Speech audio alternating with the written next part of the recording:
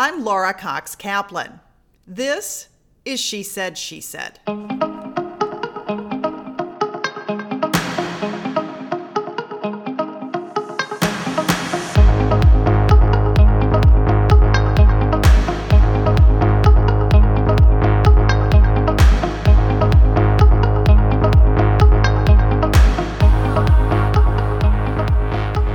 Sarah Frier is the CEO of technology company Nextdoor.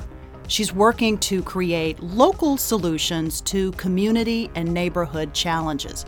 More interesting, perhaps, is that she's working to combat loneliness by encouraging us to get off of our devices and engage directly with our neighbors. It's not a message that you hear all the time.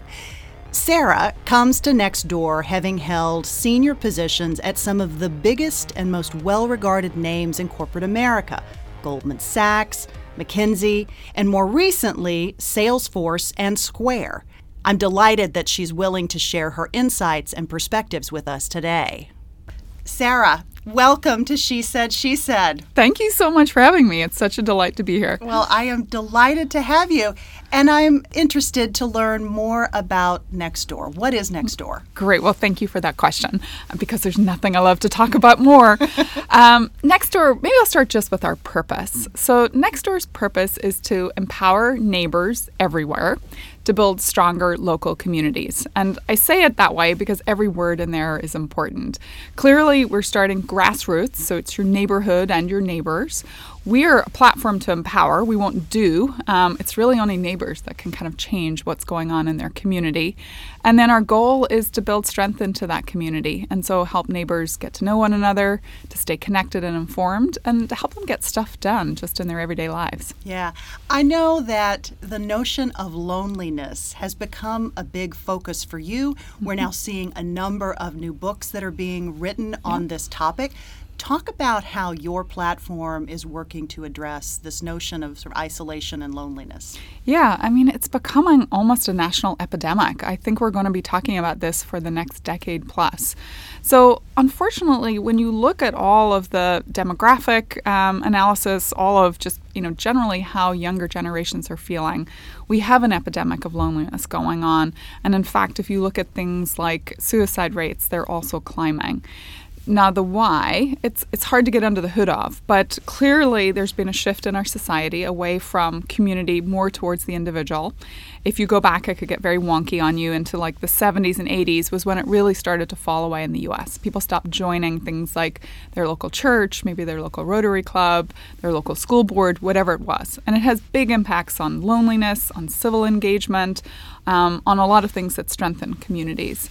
Now, what has Nextdoor done? We are starting, everything we stand for is about building those ground-up connections. But we've also tried in some ways to jolt the system back to life. So we started a Combat Loneliness campaign, actually out of the UK originally. We found that neighbors took the challenge, which was to spend 1 to 2 hours per week doing something with a neighbor that you thought could be lonely. And we found it particularly worked for seniors who might have, say, lost a spouse coming up to the holiday period. People got super excited. They started to post on other broad social networks, hey, I took the Nextdoor neighborhood challenge. I'm fighting loneliness. And then it jumped the pond, as we would say in the UK. So I'm British originally, into France, and we see it happening there. It's called La Porte est ouverte, so our door is open. And we're starting to see it get some traction just around all of the countries that we're in. So again, a grassroots effort that we think step by step can begin to create stronger community bonds.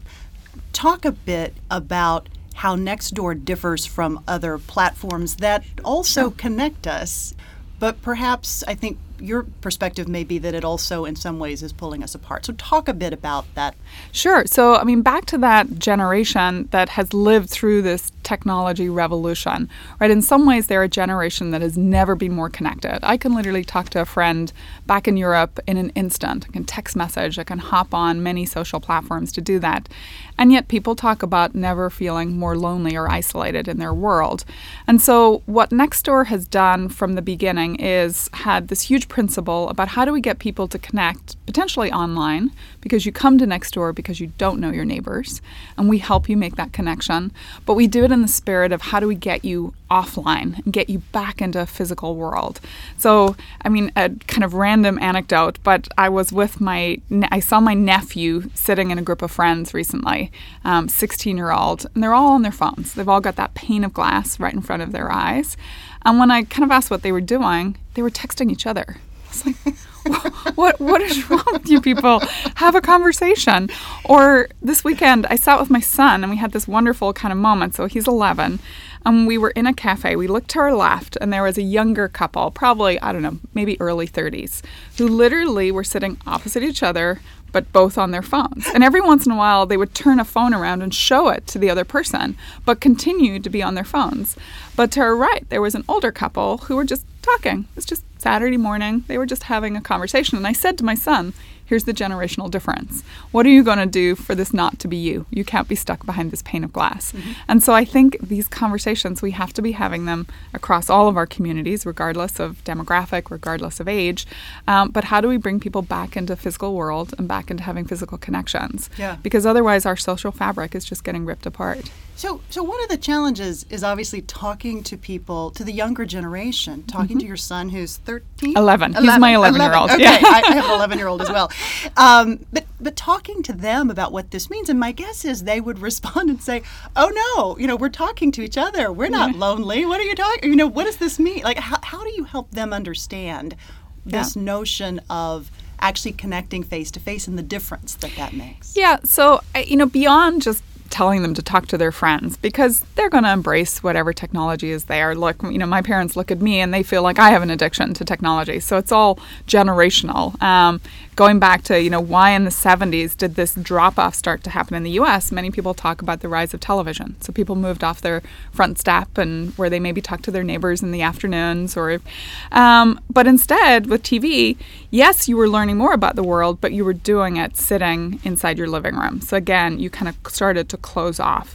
So I think in talking to every generation, but I care a lot about how my kids, it's maybe less about the one-to-one with their friends, but it's going back to how do you become more community spirited? And so that could be things like helping them understand the power of volunteering, the power of just doing that nice little single first step, maybe lifting up that newspaper and throwing it up onto the step for your neighbor so it's not lying in a puddle. Mm-hmm. Or maybe it's going a step further, right? I see my school starting to embrace much more of physical volunteering. So not something you're going to do in an isolated way, but how do we take kids, maybe it's environmental cleanups, maybe it's working with the local, center for the disabled, whatever it is, it's getting our children to understand that it's not just the good they do for the community. There's actually this amazing power of reciprocity back where you feel so much better about yourself too. And I think a lot of that, I feel like I grew up with that and I want to see more of that spirit come back into U.S. but also come into the global population. What about the impact on small business? Mm-hmm. The vast majority of small businesses are started by women. Yes. I know you've just had a conversation with the head of the Small Business Administration just a few days ago.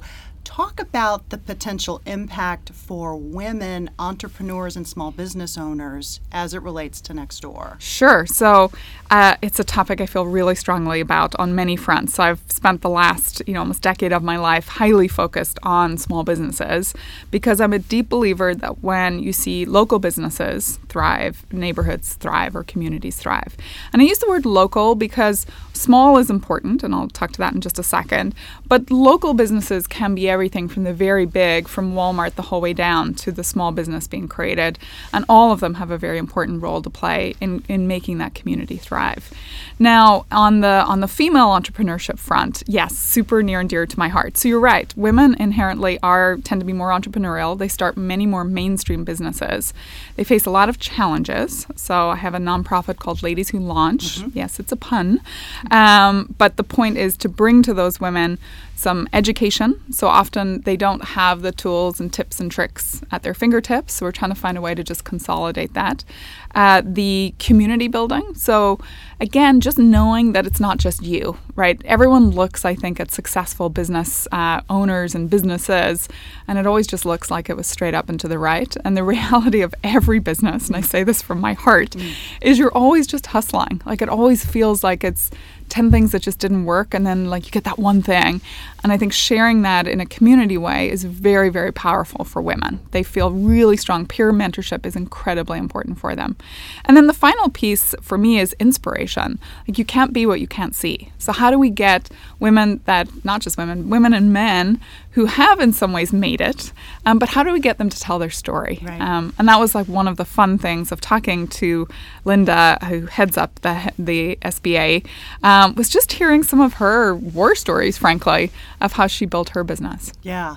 You have war stories of your own, and you have an amazing, amazing resume that really, you know, when you look at your resume holistically, it's very interesting to see you land right here. Mm-hmm. So let's talk a bit about that. I'm especially interested in how difficult it can be to leave one entity, especially when you love it, to go to another.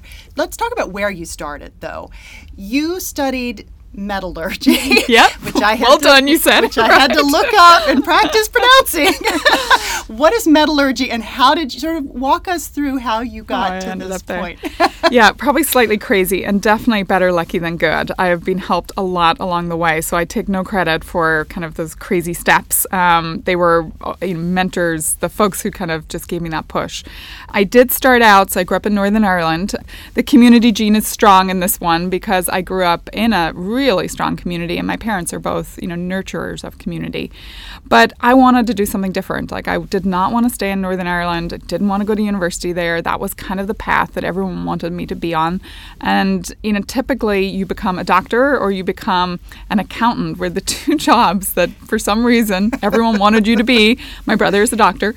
And I was just super curious. I loved taking things apart, and that kind of was my engineering gene. So I was super lucky. I applied to Oxford. I got in. I got to study this crazy degree called actually MEM, so Metallurgy, Economics, and Management. Kind of later became material science because we weren't only about metals. We actually did a lot of stuff on new materials and polymers and plastics and all sorts of things. And the reason I chose it was just sheer curiosity about the world. And I loved math, science, so it was a great way to kind of also do a lot of that. And that set me, on this kind of crazy journey. I, zigged and zagged a lot. I had my first internship working on a gold mine in Ghana, which, again, not many people have done that.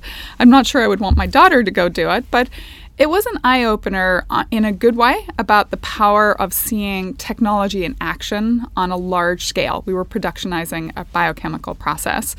But it also, in some ways, was a bit of a downer because it was a very male environment. Probably, after that, Wall Street was like a total home, like it was easy because working on a mine, it turns out not a lot of women hanging out with you. And I came back from that a little despondent because I felt like, wow, I thought I was on this path. This is what I really want to do, but I see no ability to be successful in this sort of environment. And that caused a zag. I ended up working for McKinsey. I always say I kind of went to this very white collar then path for a while, but it put in me that seed of how do I make sure this doesn't happen to some other young woman down the line? How do we make sure that when she looks at an environment that might feel very male, she still feels like she has the tools and the support network to stay and to kind of have the grit and tenacity to keep at it. And I see this in Silicon Valley all the time as we look at STEM and particularly the world of engineering. On the question of STEM, and we think about how do we get more young women interested in pursuing STEM careers? And it sounds like from your perspective, you kind of rebelled against what was sort of expected of you and went in a different direction. But was there anything else about your background, your upbringing? What was it that made STEM so interesting to you? So as I think about it from my upbringing, but then what can we learn in some ways for young, it like starts very, very young in girls. I was lucky I went to a very small school. There was never this sense that girls couldn't be great at the science sciences and math. In fact, like my girlfriends and I, we like rocked the math and science over the boys. We had them in every test. We were always like, the girls always were at the top of the class. Girls oftentimes are. Yeah, and there was never that moment where, I hear a lot of it, and actually I've seen it even in, my kids' classes. I remember going in to, the parent to come in and help, and I was helping with math or something, and I think it was like a 4th grade class, and I remember one of the kids saying something to me. One of the girls said, Mrs. Riley, I call it my alter ego, my husband's name. Didn't change. Rampant feminist here, didn't change my name. Mrs. Riley, but girls aren't good at math. And I almost cried in the classroom. And I had I was like, that's absolutely not true, blah, blah, blah, blah, blah. But I realized for so many girls, it starts very, very early, this insidious view that somehow they're not good at math. And there are, if you look again at any of the kind of analysis that have been done, these breakpoints happen in girls right as they start school. So when they hit kind of kindergarten, there's a moment where competence levels shift. It happens again kind of through the puberty years, kind of the 13 through 16. And then it happens one more time as they go to university. And the third part is often more attached to a feeling actually of not feeling physically secure, because it's the first time in their life where there is this feeling of being a woman in a male world can actually feel very physically intimidating. And so, in those break points, I think we can do a lot to do insertions and really give people role models. So again, you can't be what you can't see. So how do we show our girls and talk about, astronauts as women? How do we talk about doctors as women? How do we talk about engineers as women? And a part of that, I think, has to be showing them real-life women doing it, but also almost like pushing ourselves to a point of discomfort where, we instead of saying, he and she, we often put the male first in every conversation and actually try to flip it a lot and put the female first. So even in people's names, often when people introduce a couple, they'll introduce the man first and the woman second. And I think they're just all of these micro things that happen in society that we need to flip and sometimes call it out when we see it and say, hey, it's totally fine that the world is this way around, but also it can be the opposite. And so more and more of that, I think, for our young folks, and hopefully then continue it up through as they get careers and start motoring through that career. So you made the shift from McKinsey to Goldman Sachs. Yeah. But then your shift from Goldman Sachs going forward was even more interesting, I would dare say, and probably challenging. Talk about that shift and how you made it and what the thought process was. Sure. Yeah. So you're right. I went into Goldman coming out of business school. I'm super lucky that I got into Stanford and got to see this whole Silicon Valley thing unfold.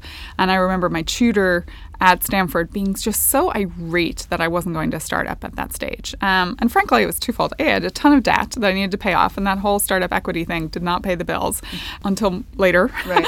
And then secondly, I needed a visa. I was a fuzzy foreigner, and I needed a way to stay in the U.S. So I went to Goldman thinking it would be more of a sojourn. I'd be there for a year or two. And suddenly 11 years later, I was still there. And so it was comfortable. I was good at my job. I liked it. I was a research analyst. I got to be kind of a nerd and go very deep on technology. But it just felt more and more empty. I felt like, why do I do what I do? The financial crisis happened. My parents kept saying, what do you? It was like that moment where they were kind of like, oh, you're a banker. This doesn't sound good. What do you do? And, and as I already said, my brother is a doctor. And so it's very clear what he does. He likes to put it, I was just saving lives today. What have you done? And so I really did feel this sense of emptiness. I'm not creating any change or impact in the world. And so I did do kind of a scary thing, which is, I kind of pulled the brake on my career and was like, okay, I'm going to do a complete 180. I'm going to take the leap. I don't know if I'm going to be successful, but life is too short. I have to make the jump. And so I luckily jumped over into a great company called Salesforce that still is on this growth, acceleration. I got to be there at a super interesting time. The company was about 5,000 people, growing like a weed. And I got to sit at the table with the executive team, with Mark Benioff, who's one of the world's great entrepreneurs. And Mark was a great mentor. And he was very gender blind. He didn't care at all what I looked like. He just wanted performance. Show me the money. And, again, those environments are very good for folks who might be a little different because, again, if you can make it about results, then I think a lot of the other layers of society come off the table and you just be what you are and be the best you can be. Yeah. What's your advice for other people who may be contemplating a really big, scary career shift like you went through? What was your process? Yeah, so... did you get feedback, right? Did you talk to people around you? All of that, for sure. I've just made another massive leap to come over to Nextdoor to become the CEO of Nextdoor. And so that process is very fresh in my memory. So, one thing in life, I'm a big believer in getting an adrenaline rush every day. And I tell people that all the time. And they look at me like, really, every day? I'm like, absolutely. When you're on that table and your heart stopped working, the thing they shoot into you is adrenaline. So it's true life. So if you're not getting that, what are you doing? So one is like, are you feeling comfortable, right? Like, do you wake up every day and you spring out of bed? And do you feel like a little over your skis? And if you're not feeling that, for me, I'm like, okay, I'm not living. So that's kind of one data point is always like, where am I at in my own journey? So that notion of getting comfortable with uncomfortable. Yeah. And actually, I love that. I just saw a panel of a bunch of stand-up comedians talking. And they talked about, the person said, what does it feel like before you walk out from behind the curtain and you're about to do stand-up and it's impromptu stand-up. And so in some ways, there's no script. It's kind of terrible. It's like life. There's no script. And one of them said, and I believe this so wholeheartedly, that when you feel that moment where you have adrenaline, so literally the prickly feeling, the fight or flight mechanism going into full, 100-mile-an-hour action, like, love it. Like, embrace that. And in fact, when you stop getting that, it's time to kind of push yourself to the next thing. Like, I used to feel that a lot if I did public speaking. And today, I don't get it as much, and I actually miss it. And so I keep trying to find what's that new edge. So one thing is that. Second thing is definitely talk to people. But remember, it's all input. Like, no one has the answer. And therefore, try to seek really diverse perspectives. So look for people that inherently will disagree with you and will give you that whole devil's advocate position. And then, find your place where you are creative and thoughtful. For me, I'm a big hiker. There is nothing I love more than seeing a mountain. I'm like, okay, get my hiking boots on, off I go. And I'm lucky to live on a mountain, so I can head out most weekends. And so I think I've walked the feet of my husband in the last few months as I made this decision on Nextdoor. But I find when I'm out and walking and talking, or sometimes it's just when I'm by myself thinking, like, there's something about being in nature that I find very calming. And it kind of allows, I'm sure there's a chemical reaction going on, but it allows that kind of creativity to come forward and allows me to feel more zen about decisions that I'm making. And then sometimes there's just this little tip you get. And I'll give you a little anecdote, not to kind of drone on here, but I was sitting on a Friday night and I was very close to this Nextdoor decision. And frankly, I was going back and forth. I was at an amazing company, Square, that did great things for small businesses. But I watched the RBG movie, the Notorious RBG, Ruth Bader Ginsburg. And about halfway through, I can feel the prickle now. I just felt like, wow, here is someone who from the earliest time was giving up her life to do better for society, for women. And like, where am I? I'm talking this big game all the time about how women have to stretch and take risks and step up and you can't be what you can't see. And so what am I fiddling around with this decision? Like, I want to look my daughter in the eye and say, I ran something. I really tried. Now, you never actually run something. What happens is your people run you. But then I did that stretch so that I can look at all those young girls coming up and say, hey, women can be great CEOs too.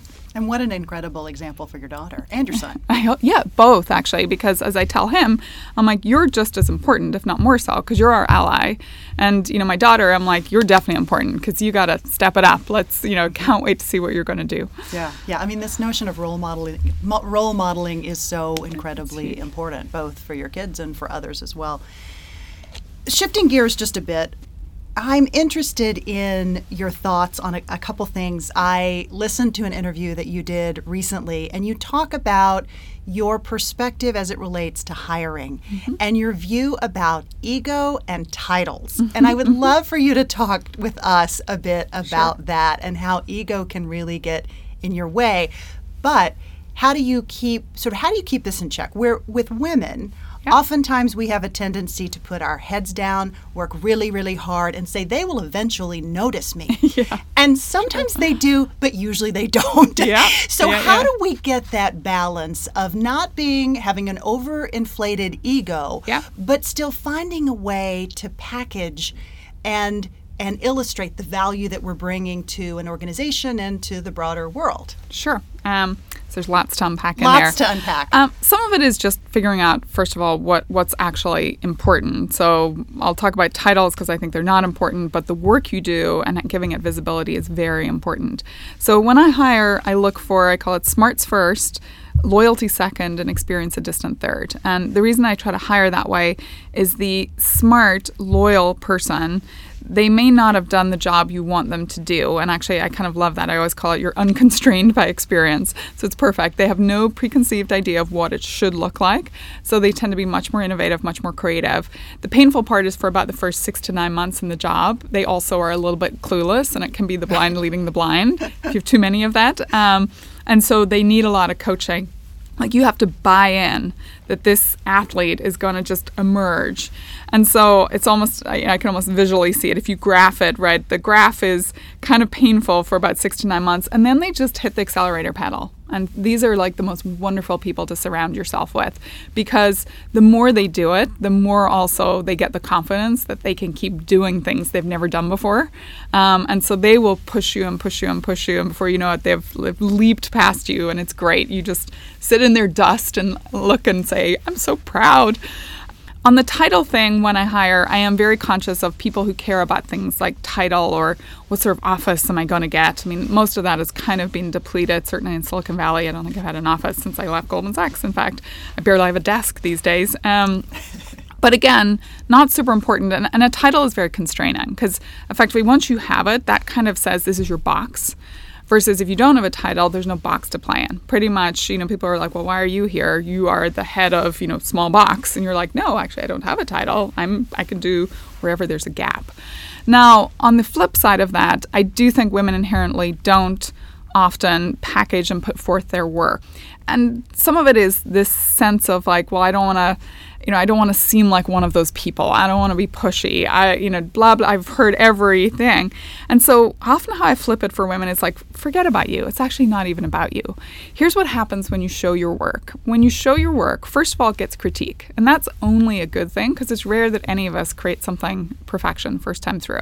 So again, seek those diverse perspectives and look for people that will disagree with you, because those are the best critiques to get. They make your work so much better. But then the next thing that happens is now people can build on your work. So I get frustrated when someone doesn't show this great thing that, they've been noodling on for the last 3 months. If I think about a Nextdoor example, I'm like, get that work out there, because how are we going to build on it and go faster? So one thing is your work itself accelerates the company, but frankly, again, role modeling. If you show that you're someone that isn't just stuck in their lane, that is maybe spending nights and weekends on some other great idea, it's not you trying to be like, the good kid in school, like, hey, I want an A+ for my homework. It's actually that you are acting like an owner and you are just hustling and pressing the company. And so I think when you frame it that way, a lot of women get out of their own way finally. And they're like, oh yeah, it's not tooting my own horn. Like, people use that phrase all the time, like women should toot their own horn. So I'm like, for the sake of it, that'll just be like a clanging bell going off, and that actually is kind of annoying. But if you think of it more as in the spirit of how do I advance the company as fast as possible, how do I act like that owner, then your work can be seen. I think you can rise to the level that you're supposed to be at. And I think a lot of just the good energy gets unleashed. Mm-hmm. So just more of that, and forget about the other things that actually don't matter as much. Compensation is probably the one thing that does matter, because if you're having that sort of impact, there should be a fairness on the compensation front too. And again, I think that's a place where women, certainly my experience of managing men and women, is men are very front-footed on that. They're always, no matter what you give them, it's never quite enough. So they always leave that meeting, making sure that that you kind of disappointed them. And I'm sure they get outside and are kicking their heels like, woohoo, I got paid so much money. But in that meeting, they're like, whereas women are very quick to be like, oh, okay, it makes me super uncomfortable. I don't like to talk about my comp, but, I'm super embarrassed. But, I can't feed my children right now. And, just like you got to get over that. Make the ask. If you have a lot of emotion inside, try to contain it, go out of the room, whatever you need to do. I've cried in many a bathroom. I've cried in many a meeting, by the way, which is also fine. Women deal with stress differently. But if you can try to just zip it, like say your piece, practice it ahead of time, and then zip it. Silence is a wonderful thing. Let the other people respond. You have to leave the room for a period of time. But, make the ask and don't be ashamed of that, because I do think that there is an inherent difference in how men and women really approach something like comp. Yeah. So you just said you said many things that were really, really interesting, but one thing that I want to drill down on is this notion of crying in meetings, because I'm quite sure people listening were like, oh my gosh. Yeah. So what happened when you cried in a meeting? Yeah. So, I think the first time I remember seriously having a moment at work where I felt like I lost all my composure was actually a compensation discussion, still at Goldman Sachs. So banks, that's always a, tension-filled moment. And I think the fact I got so emotional really got through to people, A, how much it mattered, B, perhaps how little they had considered, what impact I was having. And so it didn't fix itself that year, but I think it really did fix itself in kind of coming years. And again, comp is just the output. It's really about, can you get your hands on great work that's going to inspire you, that's actually going to have impact, and then be fairly compensated on the other side. So there it actually turned out for the best. Now, I had a female mentor, and she actually, in some ways, kind of, I think, a generation who fully believed in not letting loose in the meeting. She was like, next time, just, call it for a moment, whatever it is you need to, bring yourself back, or maybe go to the bathroom or whatever, which interesting advice. But I found it actually later in my career, particularly in my last job, working a lot with someone like a Jack Dorsey. I feel like I've cried in front of Jack so many times. And part of it was understanding that my way of explaining when something had kind of reached that tipping point for me where I really, really, really cared, and something I felt was super off, usually more related to, say, my values or what I thought we should be building, it was actually good for him to see how much I cared on that moment. And it might not have been in that precise moment or in that meeting that we got to the right answer, but it certainly kind of, laid down the, hey, I can't ignore this. Sarah really cares about this. And so I think it is just a little how we're programmed or wired, right? Women's reaction to stress is often one that involves more tears and emotion. Men's can be much more anger. And those are hugely gender stereotypes. Absolutely. They're not for everyone. Right. But I think when you embrace it and kind of explain the why, I think it really does strengthen your position, not weaken it. And so I view it as actually a strength mechanism now, not as a moment of weakness. Mm-hmm. You said something a moment ago that I think is really important and deserves additional emphasis, and that is, said a slightly different way, that women should be very strategic about how they think about where they fit into an organization. Mm-hmm. As you were talking about ego, you were talking about really understanding the value that you add as it relates to the, sort of the strategy of the company or organization, mm-hmm. or more broadly, the impact that you're having more broadly. And I think that's such an interesting point, mm-hmm. That deserves more emphasis. It really is incredibly important. Here's what I've learned, is that often I look at all of the things I have to do, and I feel like I have to accomplish all of them. And a great kind of mentor coach for me kind of said, hey, let's look at your to-do list a different way. Let's orient it around the things where you have the most strength, have the biggest spike, and where you're going to have most impact on the organization. And let's focus there and try to make sure that every day you're spending 70-80% of your time on that. And then there'll be some stuff that just has to get done, and there's going to be a bunch of stuff that kind of falls on the floor. And frankly, a lot of it can be more administrative, operational stuff that, certainly I inherently want to make sure everything's perfect and pick up on that. Mm. And reminding myself, and by the way, it's like a slippery slope. I kind of tend to start strong when I'm reminding myself. And so for that next week or 2 weeks, I am so strategic and I'm really using my brain, and it might be that the output of all those hours of work is a paragraph, but it's a very important statement of maybe a strategy, maybe, something I think the company needs to do. It might be an outreach to my board. And it may not seem like a lot of work, but the thinking to pare it down, right, to that succinct strategy is a lot of brain power. But then, the weeks go by and suddenly I find my whole days are filled with process and administration and, yada, yada, yada. And I'm like, why have I not outsourced this? Like, this other people can do. And so what's happening is it's a fallback mechanism. Like when you're tired, it's easier to do all that stuff. And that way you still feel busy and productive member of society. But in actual fact, you're not doing justice to, in my case, Nextdoor, because I'm not doing the really difficult thing. And so I think generally for women, first of all, thinking that through every day. So being kind of maniacal about prioritizing the most important things first, and prioritizing the hard things. Don't let yourself off the hook. But then also that's a moment in time when I think you don't stay within your self-imposed boundary, because it's usually self-imposed. And I get these wonderful emails from all the people that I've worked with, Nextdoor, before that, Square, where people have really, maybe spent weeks or months stewing on something, and they take that time to write it and send it to you. And it's often those moments where maybe you don't immediately are like, oh yeah, we should do that, and X should run that. It rarely happens that easily, but what happens is they trigger something in your brain where you're like, oh, a big picture thinker. Oh, someone that's willing to look for the gap and fill it. Oh, someone that's willing to kind of really think outside the box here. And so when that next project comes around, or the next job, or that next gap, is evident, suddenly they are in the running to be that person to go do that. And so I love those moments. And so more of that, please. Ladies, but gentlemen too. Yeah, that's amazing. So you touched on the notion of prioritization, and while you were not talking about work-life balance necessarily, or work-life prioritization, as I'd like to call it, you're a mom of 2 kids, and so obviously setting good priorities and boundaries is a necessity for any working person, male or female. Yep. How do you do that? And what tends to fall by the wayside for you? What is the stuff that you just never quite get to that would be nice to have, but you never get there? Sure. So I will certainly not set myself up as some paragon of virtue on this front. First of all, it takes a village. I have a great partner in my husband. I have an amazing nanny that works with us. So I definitely lean on my takes a village, takes a community, my extended family too.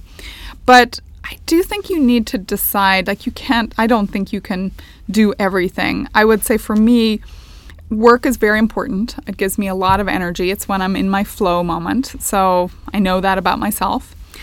Family is also incredibly important. So I want to be a very present parent. I want to maximize the time I spend with my kids. And the third thing for me is health. I am my better self when I am working out, when I am able to go take that hike, or am able to do Pilates, kind of be my saving grace. I had really bad back problems. What doesn't get as much time, so to the prioritization point, I think we don't spend as much time with friends as we would like to. We have a joke about our bus, that you only have so much room on the bus to be with people, and our bus is kind of a mini bus at the moment. It might actually be a 4-person carrier because there's just not enough time in the day. So, that does mean that there's many a Saturday night where I'm home alone with my husband, my 2 kids, and we're playing Scrabble, or maybe watching a movie, and maybe doing all of that. And sure, we don't have this vibrant social life, but it's the trade-off that I make. And I think there'll be time for that at different stages of life. At some point, my kids are going to want nothing to do with me, so I need to make sure I'm there for them. I think the other thing is making, to your point about there's macro priorities that you make. So those are what I just discussed. And then there's micro priorities. So with my kids, for example, at the beginning of every school year, we look at the school calendar. We talk about what are the 1 or 2 things that they absolutely want to make sure mom comes to. So for my daughter, it's usually the school play. She loves it every year. My son, it's usually more sports oriented. But then those go in the calendar like a board meeting. Like, I have as much chance of missing those. I'm probably more likely to miss a board meeting than miss the school play. And, my EA is amazing at making sure that he reminds me that, hey, you have this coming up. And, I used to think that sounded very unmotherly, like almost too clinical. But I realized, I have to view that use of time as importantly, and actually to have it all on the same calendar. And I think sometimes people get into this, I used to be a little in hide mode, like maybe not let people know, be sneaking out. And now I'm actually it's actually an unleashing moment for me when I realized that I needed to be the role model that said, hey, I'm going to the school play, I'm leaving early, that made it okay for other working parents. And so you'll hear me talk, if you work with me, a lot about output, not input. And what I mean by that is set people goals, make them stretch, but then how they do it and when they do it is totally their prerogative. Mm-hmm. And that, I think, is really important for diverse workplaces. So, shame on me if you can do this job 9 to 4, right? Not a stretch goal. But if you need to, I get up at 5 in the morning, so I work from 5 to 6:30, a good hour and a half before my kids wake up, because I know I want to try to make it home on the back end, maybe before a lot of my engineers leave the company, because they're all night owls. But I need to make it okay that people have to fit things in differently depending on where they are in their life. And also, frankly, we spend a lot of time talking about prioritizing our kids, and it has become more socially acceptable to say, hey, I'm going to the school play. Mm-hmm. But if you're a young 20-some and you said, well, hey, I'm going on a date, some ways that's not as acceptable, and yet that also has to be part of life. And so I think societally we need to think about how do we help people prioritize what's important to them, help them do it, do their work when it works for them. Understand that in some cases work does require teamwork, and so sometimes you have to be proximate.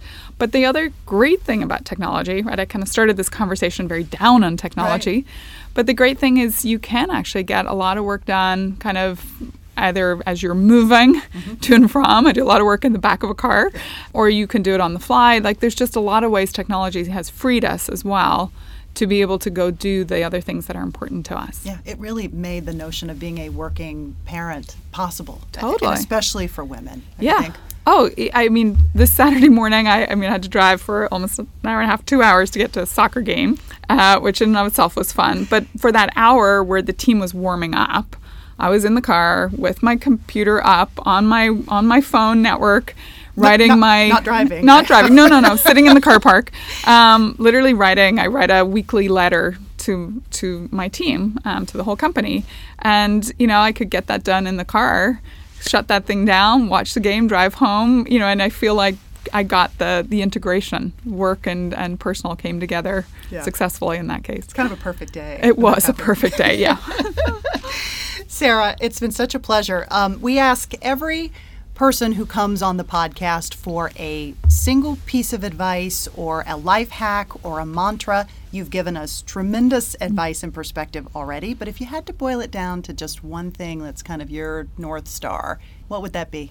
Can I say two things? I'm Sure, cheating. absolutely. The first, it won't be surprising given what we talked about, is take risks. So absolutely, just embrace that adrenaline rush. Really ask yourself, are you getting it? At least, maybe daily is too much, but at least a couple of times a week, do you feel like you have that fear of, will I be able to do it? Because then the high of getting it done is so incredible. And, why waste your life, being comfortable? That's a big one for me. And then the second is to do it with a sense of optimism. I truly believe that when you lead people, you can lead them with your brain, and you can be the smartest person in the room and, have all the analysis at your fingertips. But when you lead people with their hearts, they will follow you into the fire. And so I think you need to do both. And great leaders tend to be great optimists. So there's a wonderful quote from Seamus Heaney, who, great Irish poet, actually effectively would have been my neighbor. We're a little different generation. But he has this, actually it's on his gravestone, so it's actually his epitaph. It says, walk on air despite your better judgment.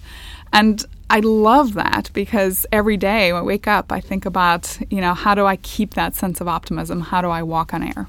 Yeah. Sarah, it was amazing. Thank you so much. Thank you. I really appreciate it. Very generous with your perspective. We really appreciate it. Not at all. To learn more about Sarah, visit our website at www.shesaidshesaidpodcast.com. There we'll include links to Nextdoor, as well as to some other information about Sarah and some photographs from today's visit. And if you're enjoying the podcast, please be sure to let us know. We would love to hear from you.